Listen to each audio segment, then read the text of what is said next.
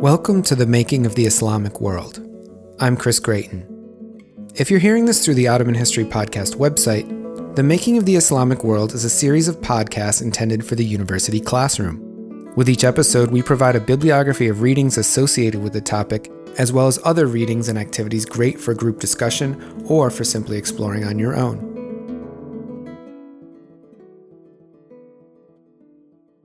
In our last installment, we talked about the Fatimid Caliphate, a rival Ismaili dynasty to the Abbasid caliphs in Baghdad. And we also explored the global connections that sources from the Fatimid world reveal. In this episode, we're thinking about the legacy of Muslim rule in a space that we'll call Al-Andalus for the modern world.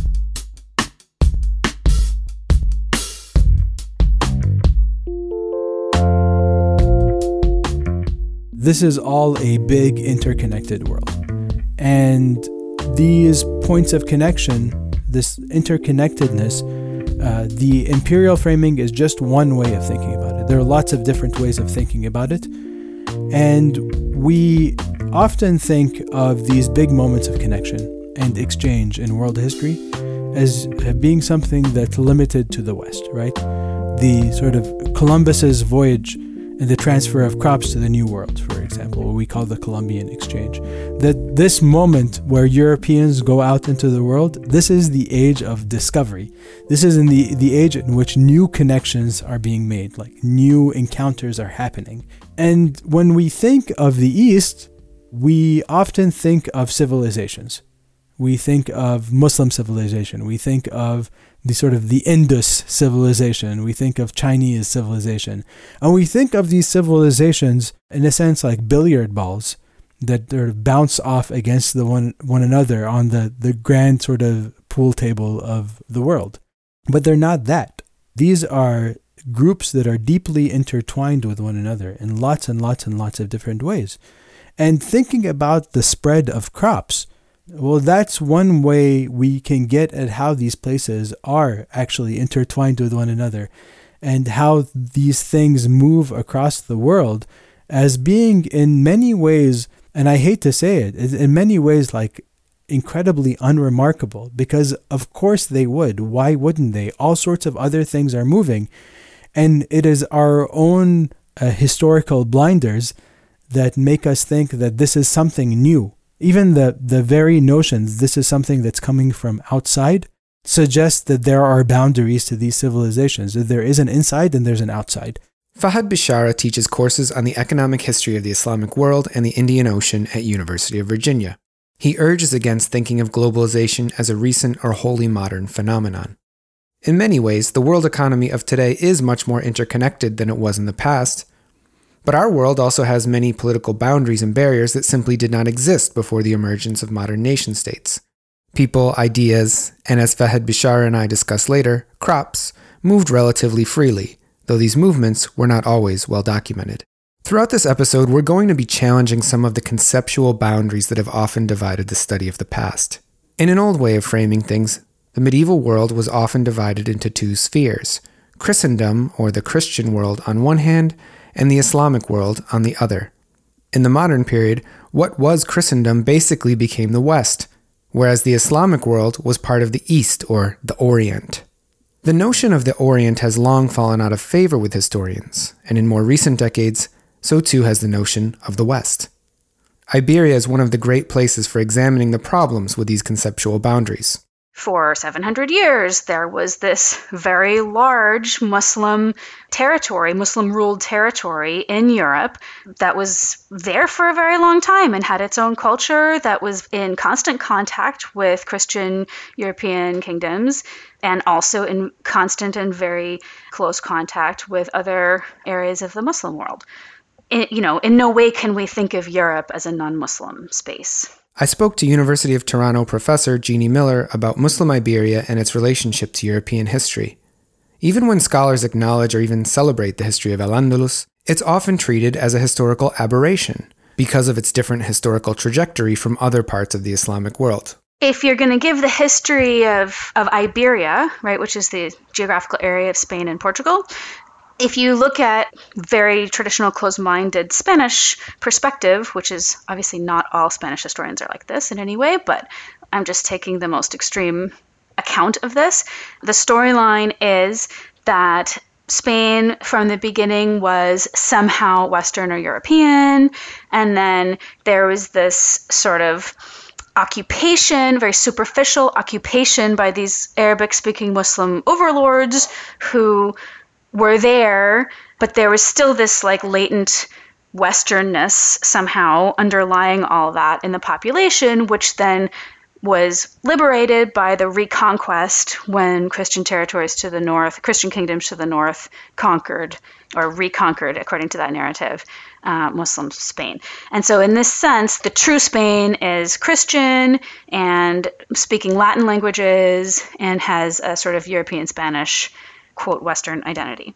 So this is a really weird way to think about it because at the time of the so-called Reconquista, or the conquest of Al-Andalus by Christians, at that time, Spain had been ruled by Muslims, or Iberia had been ruled by Muslims for only a few decades less time than Iraq had been.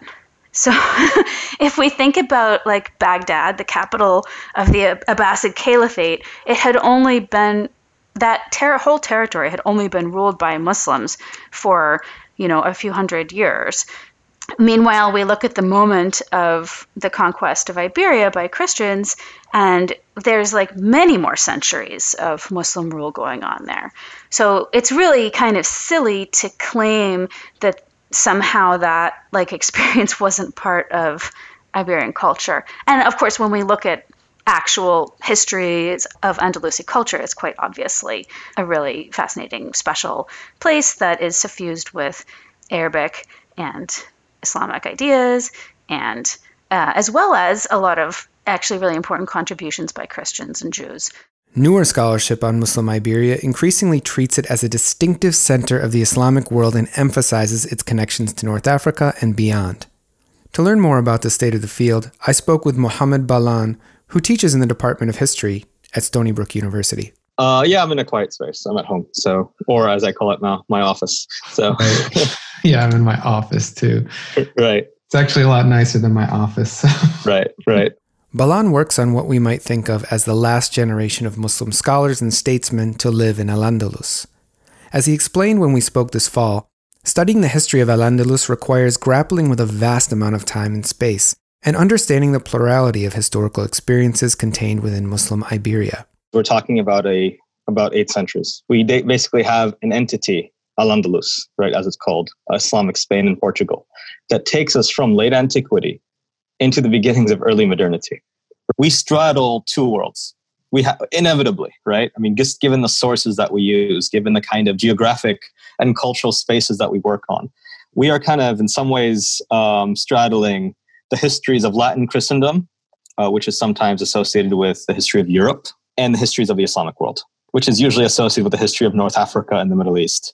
Spain is this kind of very kind of hybrid space, so to speak, liminal space, let's say, where we have to kind of think about both sets of sources, both sets of questions, both sets of historiographies. If I may add as well, we also straddle the Atlantic and the Mediterranean, which gets more exciting as we get closer to the 15th and the 16th centuries. The history of Al-Andalus begins with the Muslim conquest of the 8th century. So 711, 712, we see the beginnings of the Muslim conquest of Visigothic Hispania. The Visigoths, of course, being the sort of surviving remnants of the Germanic groups that sacked Rome in 410. They end up settling in Iberia. They form a kingdom. They convert to Catholicism around 589. It's a pretty centralized kingdom. But in 711, there's a confrontation, the Battle of Guadalete in southern Spain, between a reconnaissance force led by, as far as we know, a small-time military commander, Tariq ibn Ziyad. It wasn't intended to conquer. They win. That's as much as we know about this battle, and the consequences are tremendous. Within 7 years, they're already in the Pyrenees. They've established pacts with local Visigothic commanders, surrender agreements, and they've secured their power over most of the Iberian Peninsula, these Muslim forces. But it's important to think about the composition of these Muslim forces, right? They're composed of not only Syrian Jund, right? Basically centralized Umayyad forces who answer to Syria, to Damascus, but local Berber troops. And the Berbers, of course, or the Amazigh, right, as they're more properly called today. Berber is, of course, a very problematic term. I'll be using it only here as a shorthand for a very complicated ethno-linguistic group. They had just been incorporated into the expanding Umayyad polity a decade previous. So we need to really think about the completely disparate elements that constitute this so-called conquering force, right? Not that much is known about the first decades of Muslim presence in Iberia, and it's hard to imagine how people understood what was happening at the time. Jockeying for power among local kingdoms was business as usual in both North Africa and Iberia since the decline of Rome. Perhaps the Muslims were just another new element, like the Visigoths had been in the 5th century. On the other hand, these years are often cast as being quite important in the history of Europe, France in particular. The defeat of the Muslim advance is often seen as a defining moment in the kingdoms that became modern France. The fact that Muslims ruled a region of southern France called Septimania is less discussed.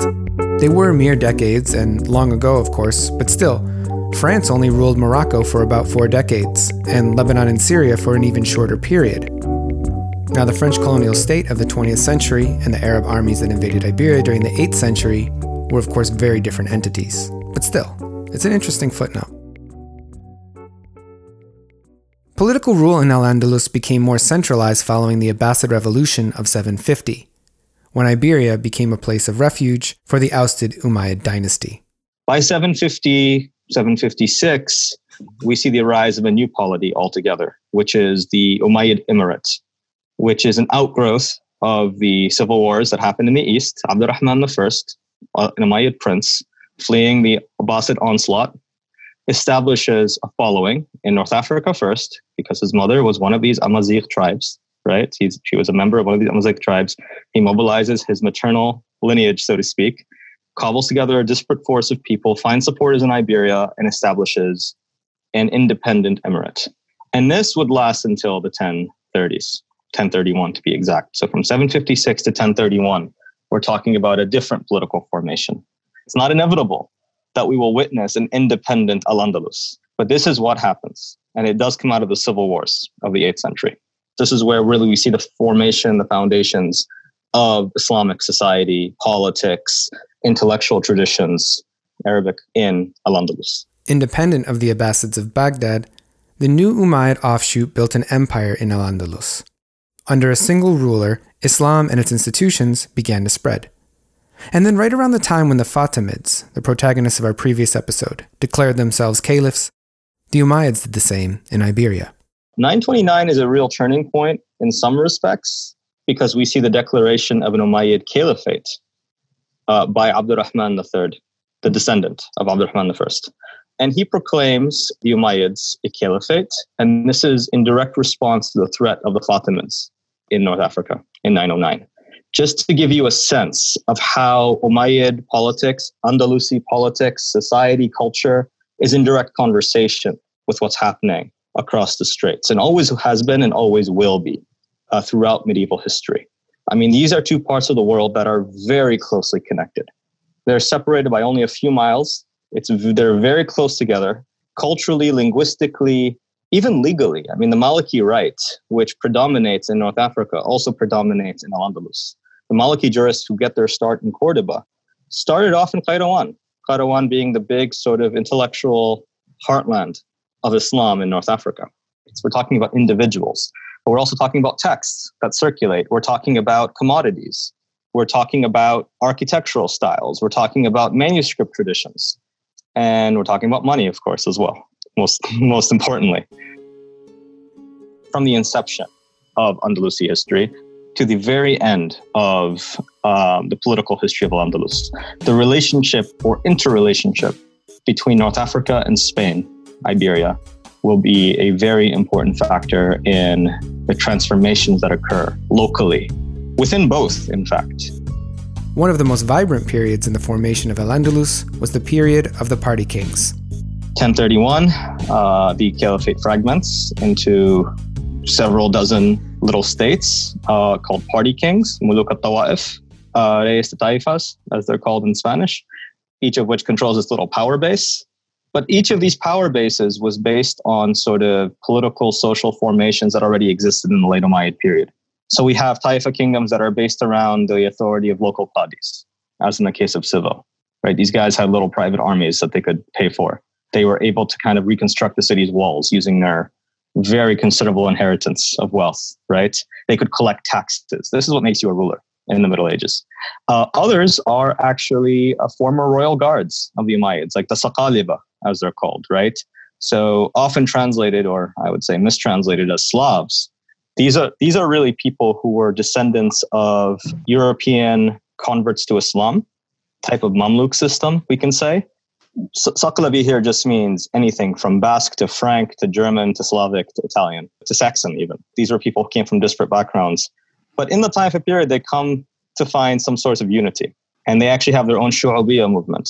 You see like some kind of revival of the old Shu'ubiyya movement of the Abbasid period among these people, led by one, Ibn Garcia al-Bashkunsi, right? Ibn Garcia, the Basque, as he was called. We see other entities, and these were by far the most predominant, based around the authority of Berber military commanders who were involved, who were brought into the peninsula in the 10th century.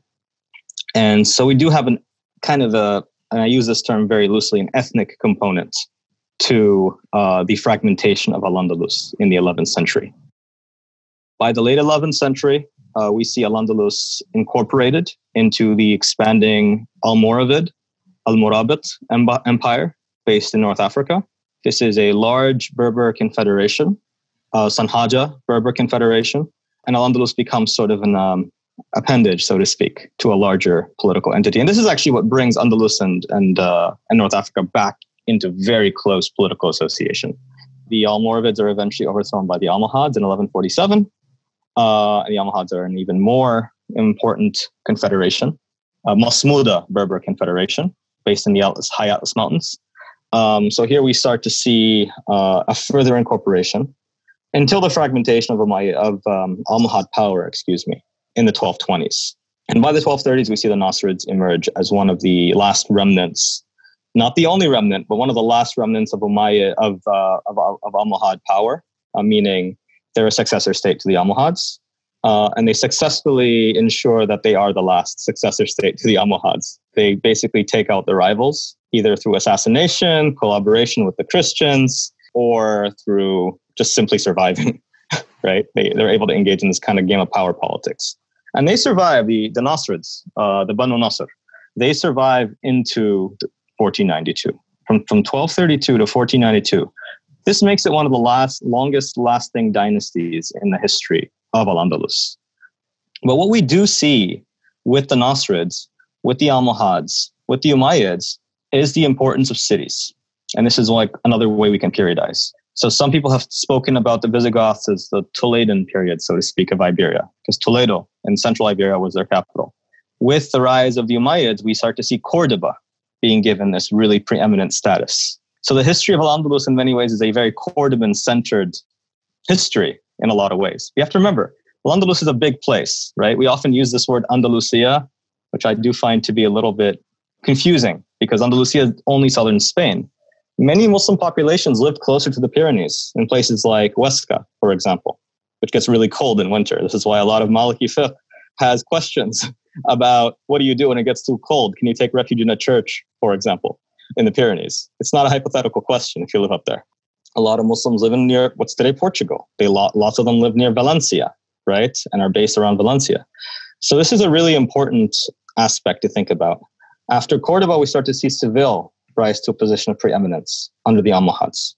All of these cities were already important before these dynasties took them over. But they're sort of, the fact that we have these power bases shifting is an important thing to keep in mind until we see the rise of Granada. And each of these local bases starts to become a little bit of an imperial center in its own way. And we start to see local histories being written about them. You're probably already getting a sense of the extent of social and cultural diversity that comprised Al-Andalus, and at no point was Muslim Iberia exclusively Muslim. So the population of Al-Andalus, Islamic Spain, and Portugal is extremely diverse on every level, religiously, ethnically, linguistically. The Muslim population, as I mentioned, is very heterogeneous. It's not a monolith. So we have the Arab and the Berber settlers who conquer the peninsula and come in. These are by far the minority of the Muslim population. Over centuries of acculturation and conversion, we start to see the emergence of an Andalusi society, a distinctly Andalusi society, composed of the intermarriages, the integration of not only Arabs and Berbers, who to some degree still maintain separate identities, especially tribal identities, but local Iberian converts to Islam, Hispano-Roman and Visigothic converts to Islam. Many Jews convert to Islam as well. So conversion, Saqaliba, as I mentioned, right? The Europeans who are brought in, many of whom are brought in as slaves, of course. So slavery is a mechanism of integration in this period. So conversion, enslavement, acculturation, all of these are tools of conversion. But acculturation did not necessitate conversion. They're not the same thing. Many local Christians and Jews adopt Arabic culture and dress and language and excel in producing amazing works, high-level intellectual works of philosophy and theology. And they speak better Arabic in some cases than some of the descendants of the conquerors. But they're not Muslims. They're as Christian or Jewish as they've been since the Visigothic period. These are called Mozarabs in the Christian context, and Andalusi Jews are just called Al-Yahud, right? The Jews. We see the emergence of new identities, basically. And there are still Christians in northern Spain. They're different, though. They're not the same. They're not Arabic-speaking. They're Latin-speaking in northern Spain. In the south, where we see Muslim control, there is an adoption of Arabic, just like we see in the east with the Syriac-speaking Christians. We don't know to what degree Latin continued to be an active language among these Andalusi Christians, but we do have laments from the 9th century of priests saying the youth have abandoned, Latin for Arabic. It seems to be a trend that happened. And on the Jewish side, of course, we also see, sectarian diversity among the various Jewish groups. And among Muslims as well, we do have evidence that it wasn't just Sunnis running around Al-Andalus, right? We have evidence of Shi'is and Ibadis as well. And as I mentioned, linguistically, this means that we actually also have a vast diversity of languages that were spoken. In addition to aside from Latin and Arabic, we also have Hebrew, and we also have an emerging Romance that's being spoken, to say nothing of the various Berber dialects that one could find in southern and eastern Spain. So this is really important. We speak about Al-Andalus. We are not speaking about Arab Spain, which is a word that's been used, let alone Moorish Spain, whatever that means. This is actually the problem with that word Moor or Moorish.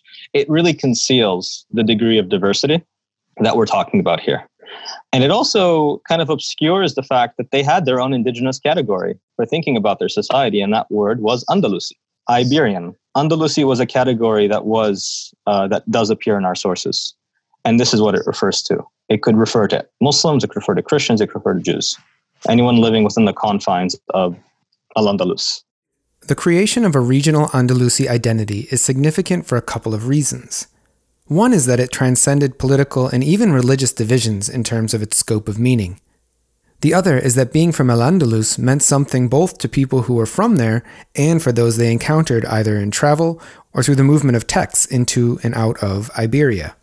By the 9th century, right, so within let's say a century of the conquest, the term starts to mean inhabitant of that part of the Islamic world, in the same way that, Shami or Iraqi would be used to describe people who lived in that general geographic vicinity. But it's a geographic designation. It's not an ethnonym. It doesn't refer to any kind of racial or ethnic designation. And at times it could be religiously inflected. Andalusi could be used to refer exclusively to the Muslim population, but we also know that many Christians and Jews use it as a self-designation. Al-Andalusi as a nisbah, right, as a patronymic, was simply that. It was, I come from this part of the world, so to speak, the same way that Al-Maqdisi means someone who comes from Jerusalem, or Dimashqi means someone who comes from Damascus. As you might know, the word Moor and Moorish has been used far too often in the scholarship and in popular writing about this part of the world, and that really obscures so much. Andalusis viewed themselves as part of the larger Islamic world. Andalusi Muslims viewed themselves as part of a larger Islamic world. The Maliki ulama who lived in Al-Andalus made pilgrimage to Mecca right? They were in touch with people in North Africa, in the East, in the Islamic East. Muslim theologians in Al-Andalus, Muslim populations saw themselves as part of a larger ummah. Yet they also view themselves as a community with distinct cultural practices. And they were viewed as such by their Eastern counterparts. We start to see the slow demarcation between Maghrib and Mashriq. West, Maghrib, and East, Mashriq, in the Middle Ages. This is not a modern distinction. This is a distinction that was actually very intelligible to someone in the 12th century. And the best, most interesting source to look at for this is no less a figure than Ibn Jubayr, the very famous Valencian traveler who visited Salah ad-Din's Ayyubid Sultanate in the 12th century on his way to Mecca. And I just suggest that you take a look at how he describes Mashriqis. And he says very clearly at one point in the text, there is no Islam, there is no faith, there is no culture outside the Maghrib. So it's like this Almohad propagandistic kind of narrative, so to speak. But it also is underpinned by this notion of we are a separate cultural entity to some degree. So there are like glimmers of this, right? But this has to always be understood in the context of a cultural polemic between different parts of the same Islamic world. We see this in Christendom as well in the same period, right? Like no one would contest that the Byzantines and the Latin Christians would consider themselves Christians, but we would never say they're part of the exact same cultural and political formation. I think that's what's really at stake here when we talk about Al-Andalus as distinct from the Mashriq. But we also have to think about, and this is the harder question to get at, what is the relationship between Al-Andalus and North Africa then? And because there is also a kind of a contested relationship between those two spaces throughout the Middle Ages into the early modern period, in fact, where we can speak of them as distinct societies, but we can also speak of them as societies that developed in tandem, in conversation. There's almost a dialectic even in the way that they thought of each other. The Andalusis, in many ways, as Ramzi Rawighi's excellent work has shown, really defined themselves in opposition to North Africa, which speaks not to the distinctiveness of Andalusi society from North African society, but actually to their proximity, to their closeness. It was a big part of the cultural polemic. Another reason why the distinctiveness of Al-Andalus in cultural and intellectual terms is significant is that as Muslim rulers fell to Christian kingdoms, the people of Al-Andalus were dispersed both within the new Christian kingdoms as well as throughout the Islamic world. So what's really important is to think about this question of diaspora, of an Andalusi diaspora.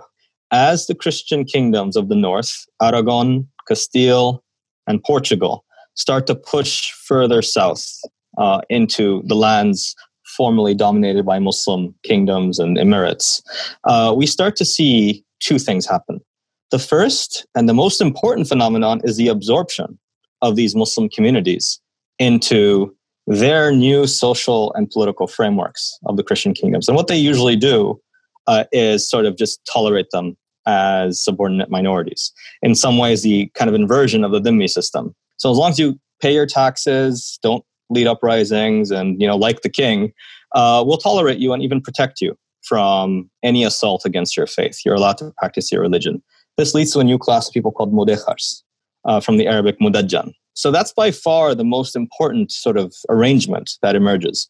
But many leading members of Islamic society have no desire to live under Christian rule.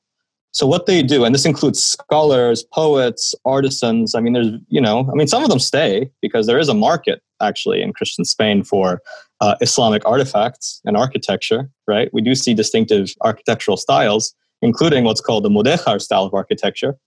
But many of them flee south or east for, new patrons and new courts, right? And for many of these, this is a religious obligation. This is a huge debate in the juristic literature. The impermissibility or permissibility of residing under non-Muslim political control. Because for them, there's a lot at stake here, theologically, from endorsing the legitimacy of non-Muslim rule. This is a question, of course, that would be very important for many different Muslims across history.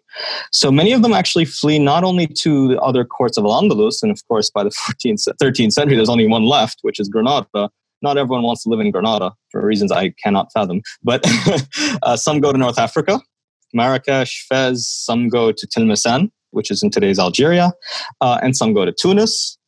But others actually go further east. Some go to Damascus. Some go to Anatolia. Some go as far east as Iraq. Some go to Mecca and Medina. Alexandria becomes a favorite spot of refuge for a lot of Andalusis. And this is already happening in the 11th century. We have a very famous case of an Andalusi emigre named At-Turtushi, Abu Bakr At-Turtushi, who is an extremely important political theorist. He writes a work called Siraj al-Muluk.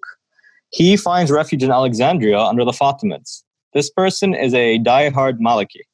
He writes the Kitab al-Bid'ah, the Book of Innovations, right? It's like an encyclopedia of all the no-nos, basically, of Islamic fiqh, right? He finds in Fatimid Alexandria a patron, and he resides there, and he builds the community, the Andalusi Maliki community there, which is an extraordinary development. Again, this is an early example from the late 11th, early 12th century of this happening. By the way, when he's there, right, he brings with him intellectual impact, right? He brings with him cultural impact, right? He cultivates a community. It shows you that the impact that immigration has, the impact that diaspora has on host societies. One of the major impacts of the Andalusi diaspora was in the practice of Sufism, the centrality of which we discussed at length in a prior episode on the Turco-Persian world. In that episode, we dealt with the life of the 13th century mystic and poet Rumi. He's certainly one of the most famous Sufis of all time. But there was an Andalusi mystic who might be equally significant. The most famous case of an Andalusi emigre, and I think you know what I'm about to say, is no less a figure than Muhyiddin ibn Arabi, the very famous mystic, the Sheikh al-Akbar, so to speak, right, whose tomb is in Damascus, but who actually spent much of his time kind of traveling around the Islamic East.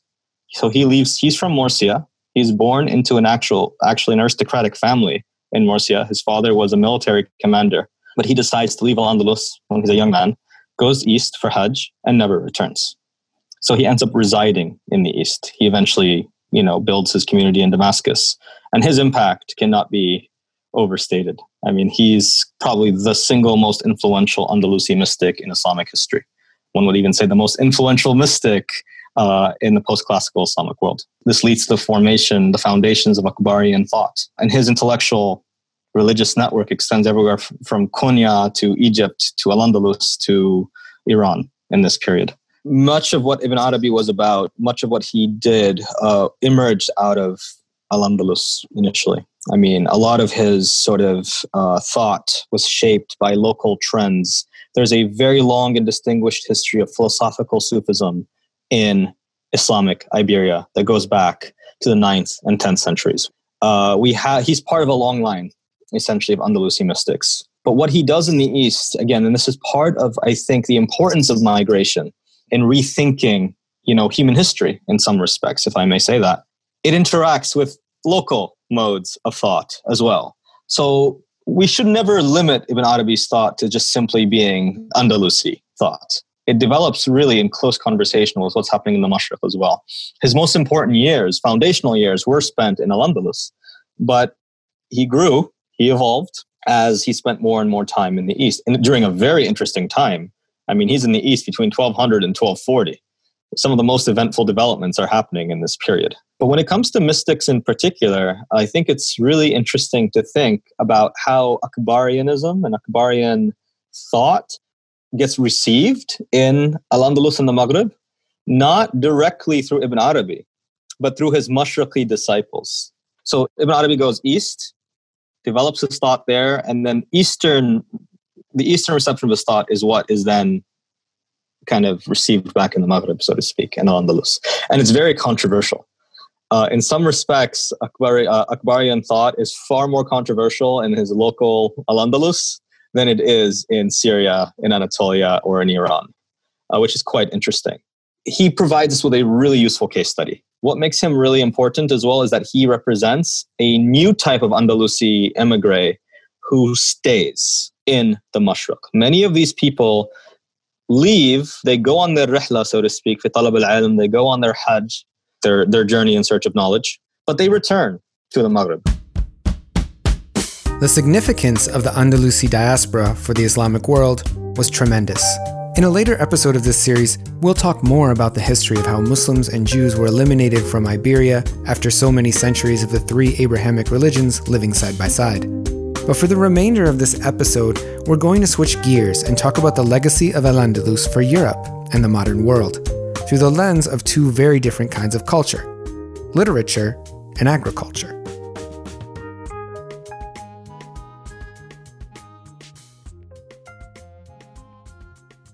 So there's a very influential book that was very controversial when it came out by someone named Maria Rosa Menachal, who died 2012, called The Arabic Role in Medieval Literary History.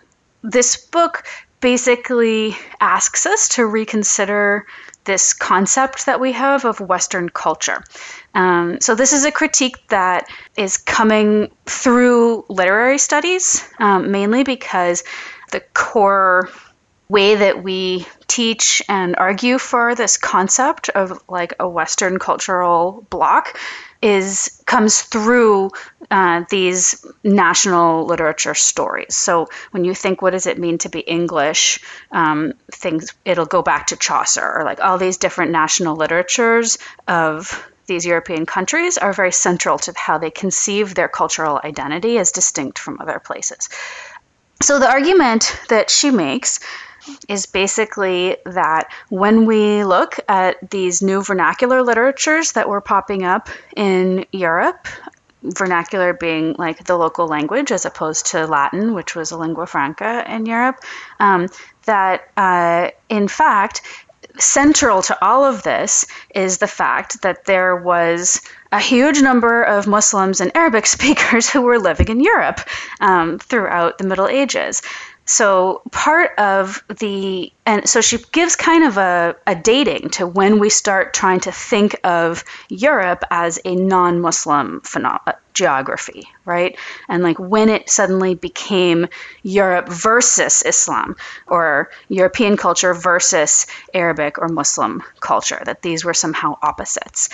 So that wasn't always the case ideologically, and it's certainly not the case historically. You know, when I teach, I have these two slides, which are just sort of shamelessly cribbed from Maria Rosa Menachal's book, that really illustrate a sort of change in European attitudes from the 12th century to the 14th century, right, which is when this transition sort of occurred. So if we look at the 12th century in Europe, this is something that has been characterized as the 12th century Renaissance, which was full of like admiration for lots of elements of Arabic culture.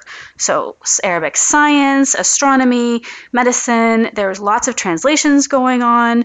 And, you know, Averroes was being translated and actually revolutionized Christian theology. So this is not limited to the secular sphere necessarily. Less famous is the literary impact that Arabic letters were having at the time. But that's also very important. We can talk about that later. So maybe if we listen to the voice of this 12th century person, Adelard of Bath, he says, "Our generation suffers from a deep-seated reluctance to accept anything on the authority of a modern thinker." Modern, obviously, being 12th century. "Therefore, whenever I want to present a notion of my own, I attribute it to someone else by declaring it was so-and-so who said it, not I. In order to avoid the unpleasant consequences of having anyone think that someone as ignorant as myself has the temerity to offer his own ideas, I let it be supposed that I have come across them in my studies of Arabic works. Should what I say displease little minds, I do not wish to be the one who displeases them. I know how true scholars suffer at the hands of common men. Thus, it is not my own cause that I plead, but rather that of the Arabs." So that quote pretty clearly shows that, at least in many circles, saying that you learned something by reading it in Arabic was a mark of prestige. And it was a way to validate and justify that learning, because everyone knew that Arabic sciences were really, really advanced. And that applied also to philosophy, ethics, insofar as these are Christians for the most part when we're talking about Christian Europe, so they don't want anything Muslim specifically, but as long as it doesn't look Muslim, like the ethics also are seen to be very advanced and useful. So this was a mark of prestige at that point. Contrast this with Petrarch, 200 years later, who says in a letter to a physician, of course, physicians were known to rely very heavily on Muslim medicine, I beseech you that these Arabs of yours be kept off, that they be exiled from all your advice to me. I hate the whole race. So it's a total transformation, right? And then Pico della Mirandola, a century later in Italy, says, leave to us in heaven's name Pythagoras, Plato, and Aristotle, and keep your Omar, your Alcibiades, your Ibn Zohar, and your Ibn Rugal. All of these are like Latinized versions of famous Arabic language authors. So there's this moment in the Renaissance era when Europeans actively tried to take all of this stuff that they had gotten from Arabic culture and just remove all of its markers of being in the Arabic language or from a Muslim context. So there's kind of like a whitewashing that goes on, and then suddenly all this stuff are European innovations, according to the perspective of these Renaissance thinkers. One of the evidences of Muslim influence on European culture is the ubiquity of frame narratives. Canterbury Tales is an example of a frame narrative. Boccaccio's Decameron is an example of a frame narrative. Libro de Buen Amor in Spanish. All of the really foundational, like what you're going to read first in any survey of like a European literature class, you're going to find a frame narrative kind of right at the beginning that has historical direct links to the way that Arabic frame tales were developing in Al-Andalus in a really multi-religious and you might say multicultural environment. The term frame narrative might sound like literary jargon, but I bet most of the listeners have encountered a frame narrative before in book, TV, or film. All it is a base story that contains many stories within it. A story within a story is such a common device today that it might seem impossible to imagine that it had ever been invented at all. And as Jeannie Miller just explained, frame narratives are among the earliest examples of European literature. But there's a compelling argument that the structure of the frame narrative was adapted from the literature of Al-Andalus, where this mode of storytelling present throughout the Islamic world was translated into European languages. The most important frame tales in this context are Kalila wa Dimna and the Book of Sindabar the Wise, which is also known as the Seven Sages of Rome in its European translations, and also something in Arabic called the Maqamat, which didn't get directly translated, but had a big impact on the kinds of narratives that did get translated and that also served as sort of a background for other works that were influential.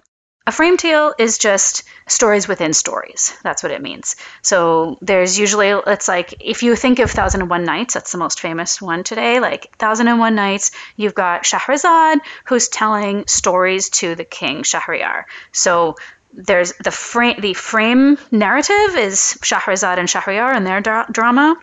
And then inside of that, you have enframed tales, which are stories that she tells. So this is this very specific type of organizing collections of stories because it dramatizes the storytelling setting. It also suggests that storytelling acts as argumentation because usually the person telling the story has a particular reason for telling the story.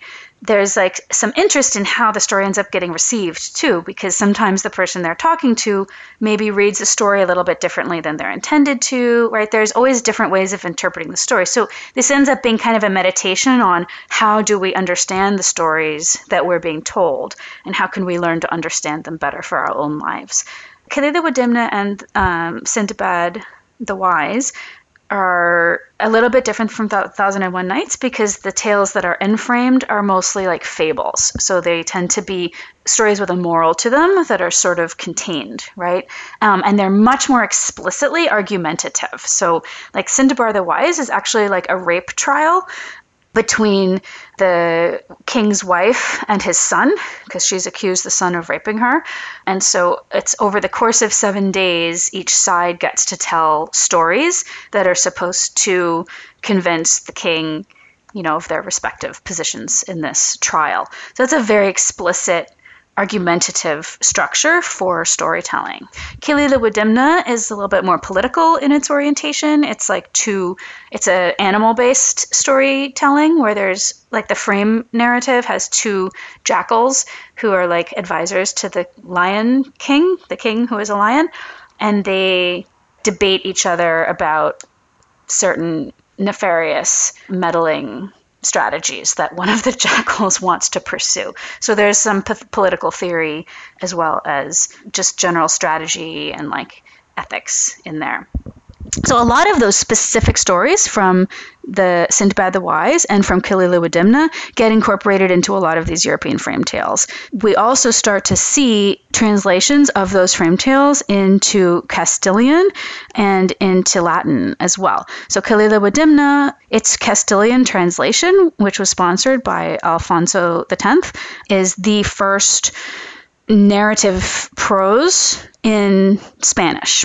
Right? So if you're looking at a history of Spanish prose literature, the first work you can look at is this translation from Arabic of Kilila wa Dimna. As Christian kingdoms expanded in Iberia, Andalusis who lived under Muslim rule took on a prominent role at their courts, and they brought many forms of knowledge with them. One of the most influential ones is Disciplina Clericalis, which is like it's an original work in Latin, but it's a frame tale, so it's a conversation between student and master, which is most of the tales are taken from Arabic and Hebrew sources. So the interesting thing about this, right, is that the translation was done like around 1110, I guess, by someone named Petrus Alfonsi, or aka Moshe. So this is an Andalusi Jewish man who was living in Aragon in 1106 when he converted. Aragon is like a northern area in Iberia that had recently been conquered by Christians. So he was now under Christian rule, but he certainly grew up under Muslim rule. Whether that was in Aragon or further south, we don't know, right? So he was living the experience of the Reconquista from the perspective of someone who had Arabic and Hebrew literary culture. So this is something that is really worth mentioning. Like it was after the Christian conquests happened, because of the prestige of Arabic learning and the mistrust of Muslims and Islam as a religion in these Christian territories, Jews actually came to serve a really important role as translators and as people who could provide a window onto Arabic learning. And that was possible because they were so fully integrated into the high intellectual life of Muslim Al-Andalus prior to these Christian conquests. Petrus Alfonsi was one of these elite intellectual Jews writing in Arabic, fully educated also in Hebrew, of course, and under pressure then, following the Christian conquests, under pressure to convert. So he did convert to Christianity, but he used his knowledge of Arabic literary and scientific culture to make a name for himself in this new Christian space that he was participating in. So he wrote as a Christian author, but he quite explicitly let it be known that he was bringing this knowledge into a Christian cultural environment. So like a lot of the stories in Disciplina Clericalis are set in Baghdad or like other Muslim environments in Egypt, whatever. Like it's not like he's hiding the origin of these stories at all. He wrote sort of digests in various scientific fields. And then he ended up being extremely famous. There are like over 70 manuscripts surviving of Disciplina Clericalis in Latin. It was a very, very popular work. You have stories from it that get taken up by all the famous writers in Europe. Like it goes into Shakespeare, it goes into Boccaccio. You know, these stories circulated like crazy and became really one of the very important narrative core sources for the development of European narrative. So that's very important. And I think it highlights the role of these elite intellectual Jews that were educated in Arabic literary circles. Kelila Wadimna was translated in 1251 into Castilian under the title Kelila e Denia.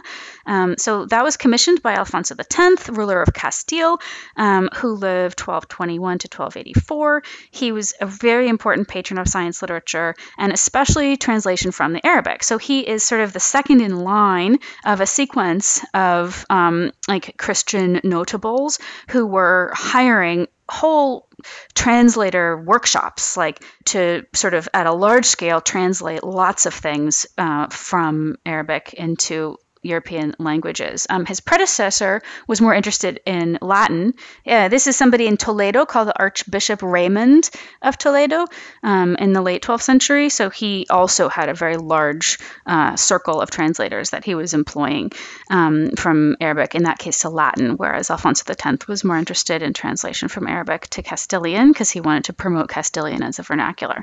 These translators, though, we don't really know anything about them because their translations are largely anonymous. So we could guess that many of them may have been Jewish, but we don't know that much about it. And then you have an Italian Jew who converted to Christianity, Johannes of Capua, who did a Latin translation of the Hebrew version of Kelila Wadimna, which he called in Latin Directorium Vitae Humanae, how to direct human life in a good and ethical framework. So that was between 1263 and 1278. So this is sort of the 12th and 13th century translation movement that was going on, which is sort of coterminous, happening at the same time or contemporaneous with the 12th century Renaissance more broadly. And this had a very invigorating effect on narrative, but also on all the other things, right? Vernacular literatures. There was a revival of classical Latin going on at the time, Arabic sciences, logic, theology, universities. There's an argument that the foundation of European universities was in part a response to the system of the madrasa in Islamic spaces. And the other thing to point out about these translations of these frame narratives is that they're very plastic. So when you translate in the pre-modern period, you don't just put one word in for another word, right?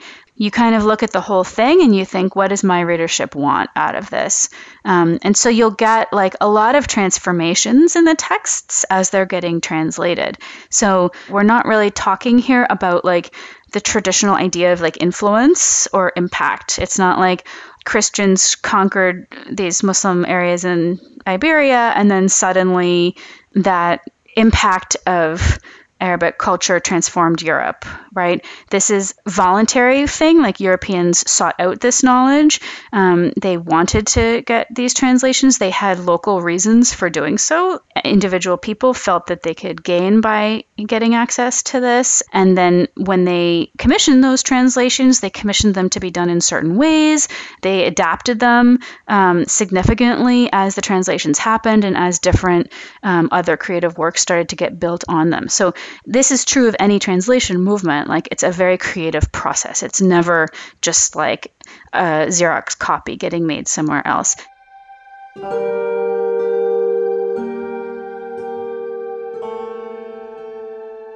Contact between the different cultures in medieval Iberia resulted in translation and transfer of ideas, but it also created new forms of cultural production. A good example is the Arabic poetic form known as the muwashshah.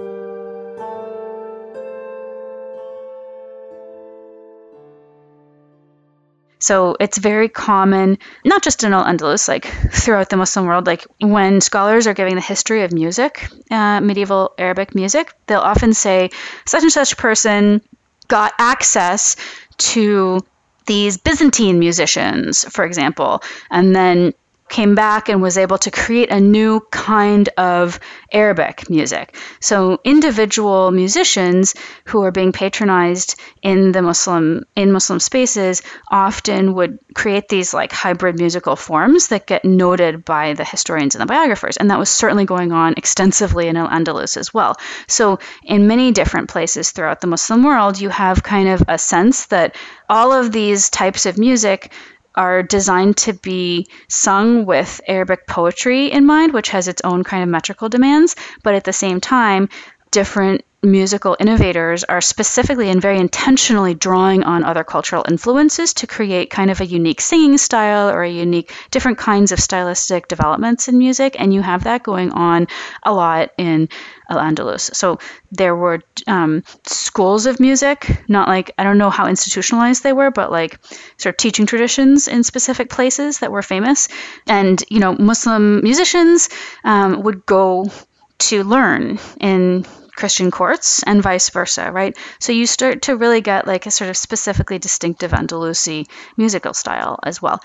So the muwashah is a genre of song lyrics that developed specifically in Al-Andalus. And what's interesting about it is it's strophic and it's multilingual. And in that way, it is sort of iconic for the type of song that is very specific to Al-Andalus. So what is strophic poetry? Most of the poetry that we read is in English. Like if you look at like a sonnet or something, like that is strophic poetry. But classical Arabic poetry, for the most part, was not strophic. So you didn't have like stanzas, right? Instead, every line has the same meter as every other line, and every line rhymes with the same rhyme letter. So I don't know, if you take like a class in English poetry, they teach you to write like A, B, B, A.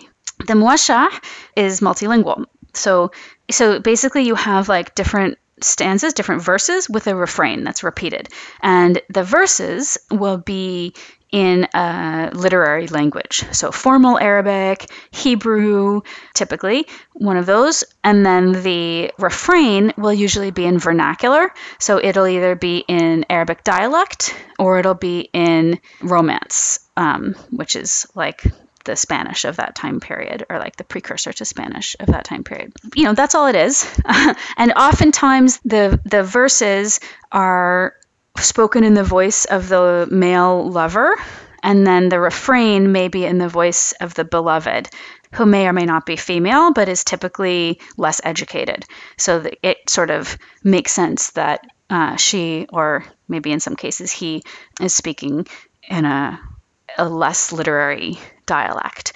This poetry was like bizarrely controversial in scholarship because of this myth that there are two totally separate cultural spaces. There's like the Christian space, which is Romance, and then there's the Arabic space, which is Muslim.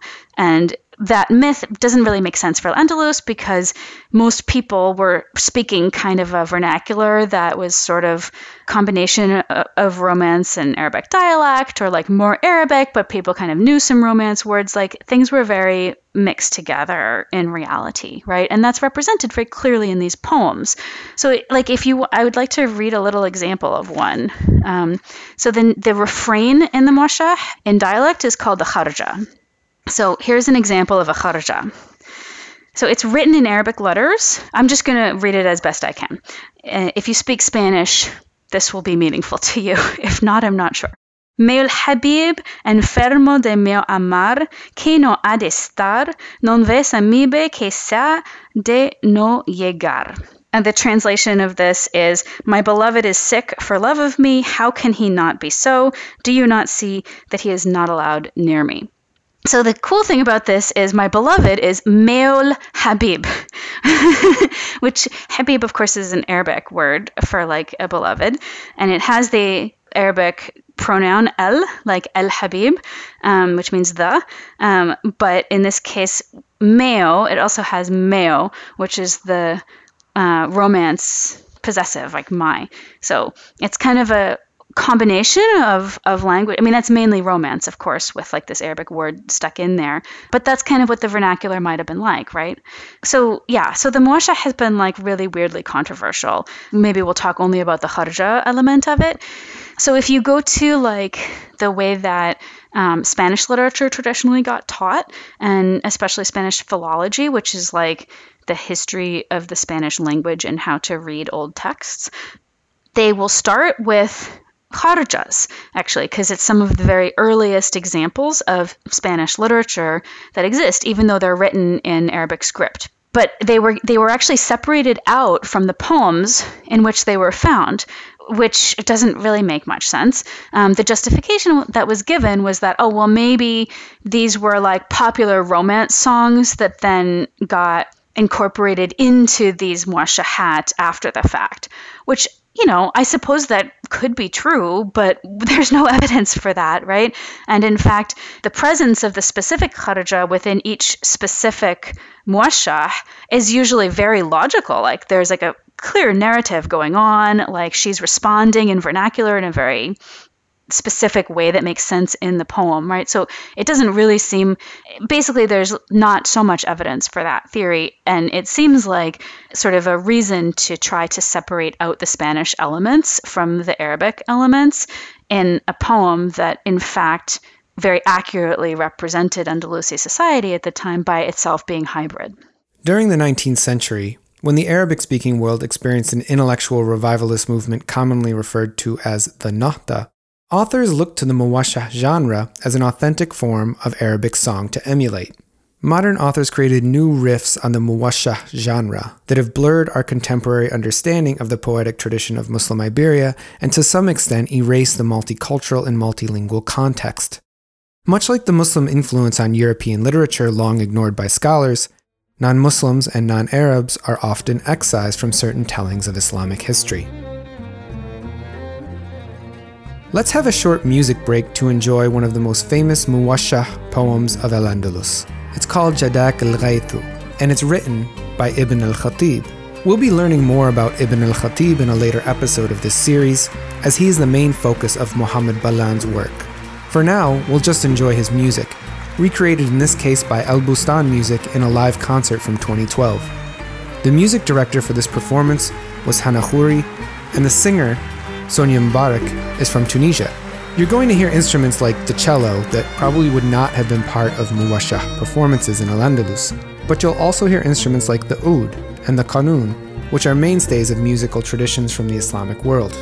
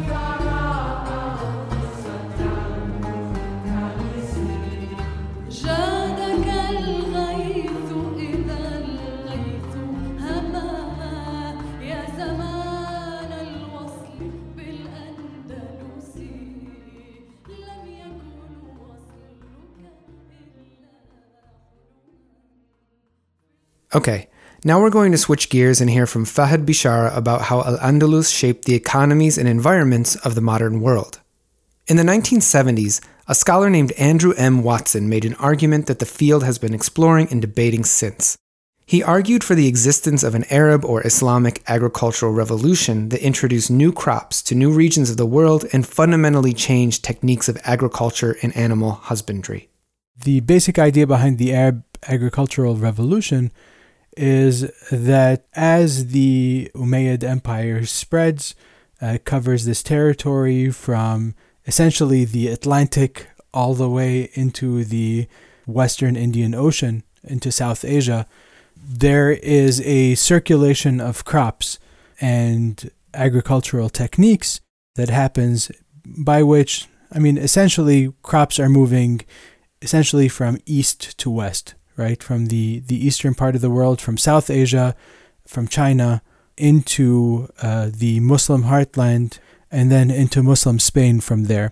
But alongside the movement of those crops is the movement of, or the circulation of agricultural techniques And these techniques we might think of as being circulated through texts that are being consumed, that are being read, that are being produced, these sort of botanical treatises, botanical compendia, that you don't have to go too far on the internet to be able to see these, but that explain these crops, how they work, the conditions within which they grow, how they might be grown, and that these techniques are diffused through those, but then also through the movement of laborers as well. And we have to be able to account for sort of Watson's understanding that this is not simply a form of knowledge that is circulating through texts, but it is also what we might call an embodied knowledge,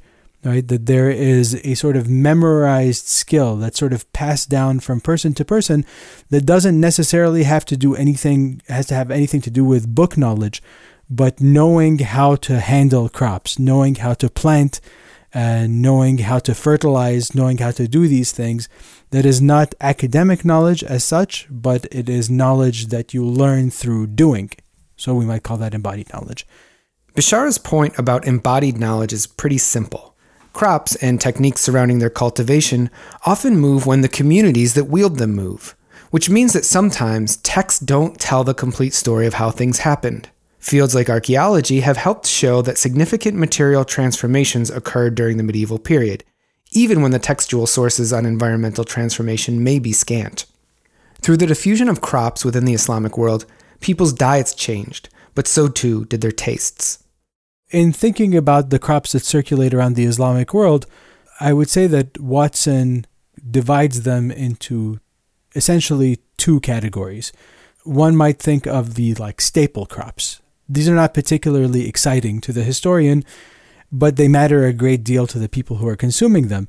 The grains, rice, wheat, sorghum, these matter a great deal to people who are planting these, because these form part of the staple diet of these communities. We might say that these account for the vast majority of the crops that are circulating around the Islamic world, but really, if we think of the trade around within the Islamic world, but between the Islamic world and other parts of the globe, that these actually account for the majority of the goods that are being traded in these places. But then he's also able to account for, or he asks us to think about what we might call luxury items or novel items, right? And some of those are sugar, cotton. The sour orange is one is one that I always remember.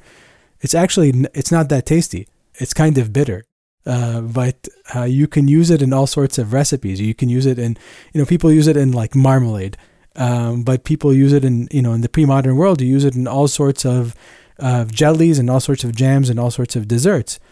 And in the pre-modern world, this was, you might think of it as a sort of unique flavor, right? And one that elites in different parts of the Islamic world would be interested in consuming in various ways. And, there are all sorts of really interesting recipes that are floating around for the pre-modern Islamic world.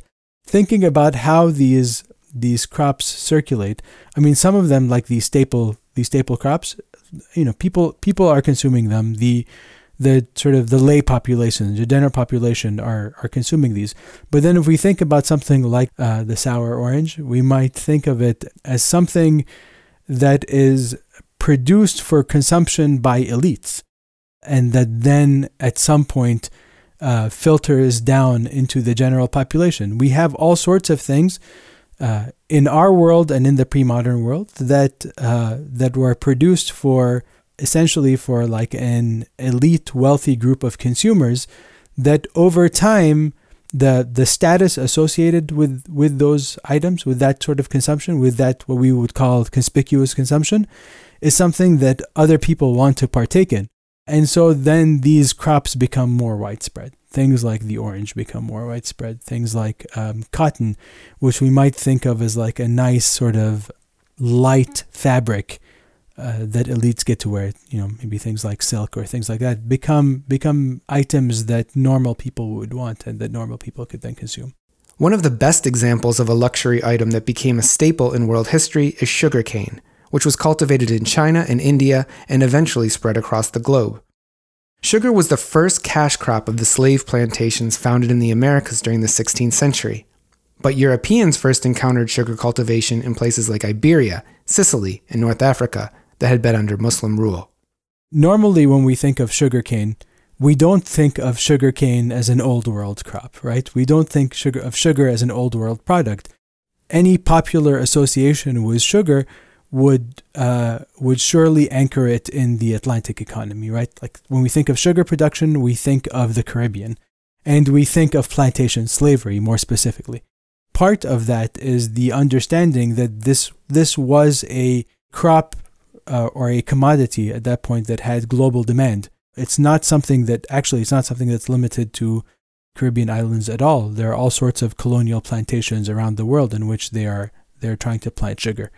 Part of what makes sugar the kind of like mass consumed commodity today, at least in our sort of received wisdom of the history of sugar, is that this is in part about the Industrial Revolution and the transformation in the kinds of work that we do as people and the kinds of calories that we need to do that kind of work. If we think of textile production and factory work during the Industrial Revolution, well, sugar is an easy way, and sugar is a pleasant way in some ways to supply those calories. And it lined up very nicely with other stimulants that the northwestern European economies, specifically England, but the Dutch as well to a lesser extent, were also bringing in from other parts of the world, coffee and tea, essentially. So coffee, tea, and sugar, we might say, fed the Industrial Revolution, fed the workers of the Industrial Revolution. And yet, sugar and the spread of sugarcane production has roots in this world, in the Islamic world, and in exchanges between the Islamic world and the East, right? This is not an Atlantic product. Even though we have those associations with it, we might think of it as having a much deeper history than that. It's not a stretch to say that the plantation economy as we know it could not have existed without the knowledge of sugar cultivation adapted from the Islamic world on the frontiers of Iberia's Christian kingdoms. Before they ever set foot in the Americas, the Spanish and Portuguese established colonies during the 15th century on the Canary Islands and Madeira, respectively. In both cases, those colonies were built on sugar cultivation. You may have heard of a fortified wine called Madeira, for which Portugal is famous. It was made on the island of Madeira, and it's fortified with alcohol distilled from sugarcane that gave it a high enough alcohol content to not go bad on long-distance voyages. More significantly, the island sugar plantations of Iberian empires in the eastern Atlantic birthed the plantation model that would be replicated on Caribbean islands a century later, resulting in a massive economic and environmental change. So then, okay, if we think of the ways in which sugar moves from the eastern world, say, to we might call it the Mediterranean world. And then we think of the longer histories of European expansion, what we might have learned about in high school as the Age of Discovery. Well, where did the Age of Discovery have its roots? The first arena of European expansion in the world, the first arena of Iberian expansion, Spanish and Portuguese expansion, was not the Atlantic. Nobody knew that there was anything on the other end of the Atlantic, right? The first arena of Iberia expansion was the Mediterranean. This was the center of gravity of the world economy as far as they were concerned. We have to remember that the first Spanish and Portuguese colonies were not actually in the Americas, nor were they on the West African coast, but they were actually in North Africa, right? These are the first trading factories, the first semi-permanent Iberian presence outside of the Iberian Peninsula was in the Mediterranean. And so that they would be able to come into contact with sugar production in places like North Africa, in places like Sicily, in places that they had just recently taken over, sort of the southern Iberian Peninsula, and to recognize the value of that sort of crop, then it begins to make sense that when they traveled across the Atlantic and they ultimately established plantations in the Caribbean, that they think that, well, maybe sugar is something worth producing over here or worth trying out. There's also an added dimension of this, and I'd be remiss not to mention it, that the property rights regimes that the Spanish establish in the Atlantic, the property rights regimes that the Spanish establish in the New World, owe a great deal to Muslim notions of property rights. How one holds land, on what basis one holds land, how much one gives to the sovereign from that land, right? The 1/5 rule of sort of taxation, the khums. This then is transplanted into the New World. Of course, the creation of sugar plantations also entailed other inputs not related to the Islamic world. The form of slavery practiced in the Americas looked rather different from what we found in the Islamic world, for example. We're not saying that some model was adapted wholesale. And moreover, Watson's argument has been critiqued for being too bold in using the word revolution. Many decades later, Michael Decker comes along and says, okay, sure, everything Watson says seems to make sense, but he seems to be ignoring a lot of earlier evidence, right? The critique that Decker is making is that at least some of the principal crops that Watson is talking about, rice, wheat, sorghum, cotton, these are already around the Mediterranean prior to the emergence of Islam. And his argument is that the Muslims are not engaging in an agricultural revolution at all, but they're building an agrarian system based on what prior empires had done, prior civilizations. The Romans, but really what we're all thinking of here is not the Romans at all. The Romans are long gone. But the heirs to the Roman Empire, the Byzantines, whom the Muslims actually end up conquering, whose territories the Muslims actually end up conquering. And so he characterizes the early Muslims essentially as usurpers, as agricultural usurpers, saying that they usurped the crops and techniques that essentially the Romans and their heirs, the Byzantines, had already introduced. So rather than thinking of it as an agricultural revolution, we might call it an agricultural evolution. And yet Muslim empires do spread crops around the Arabian Peninsula and Mediterranean. That much we know is clear. The spread of sugarcane, which we had just talked about, for example, which does spread from the east to different parts of the Islamic world.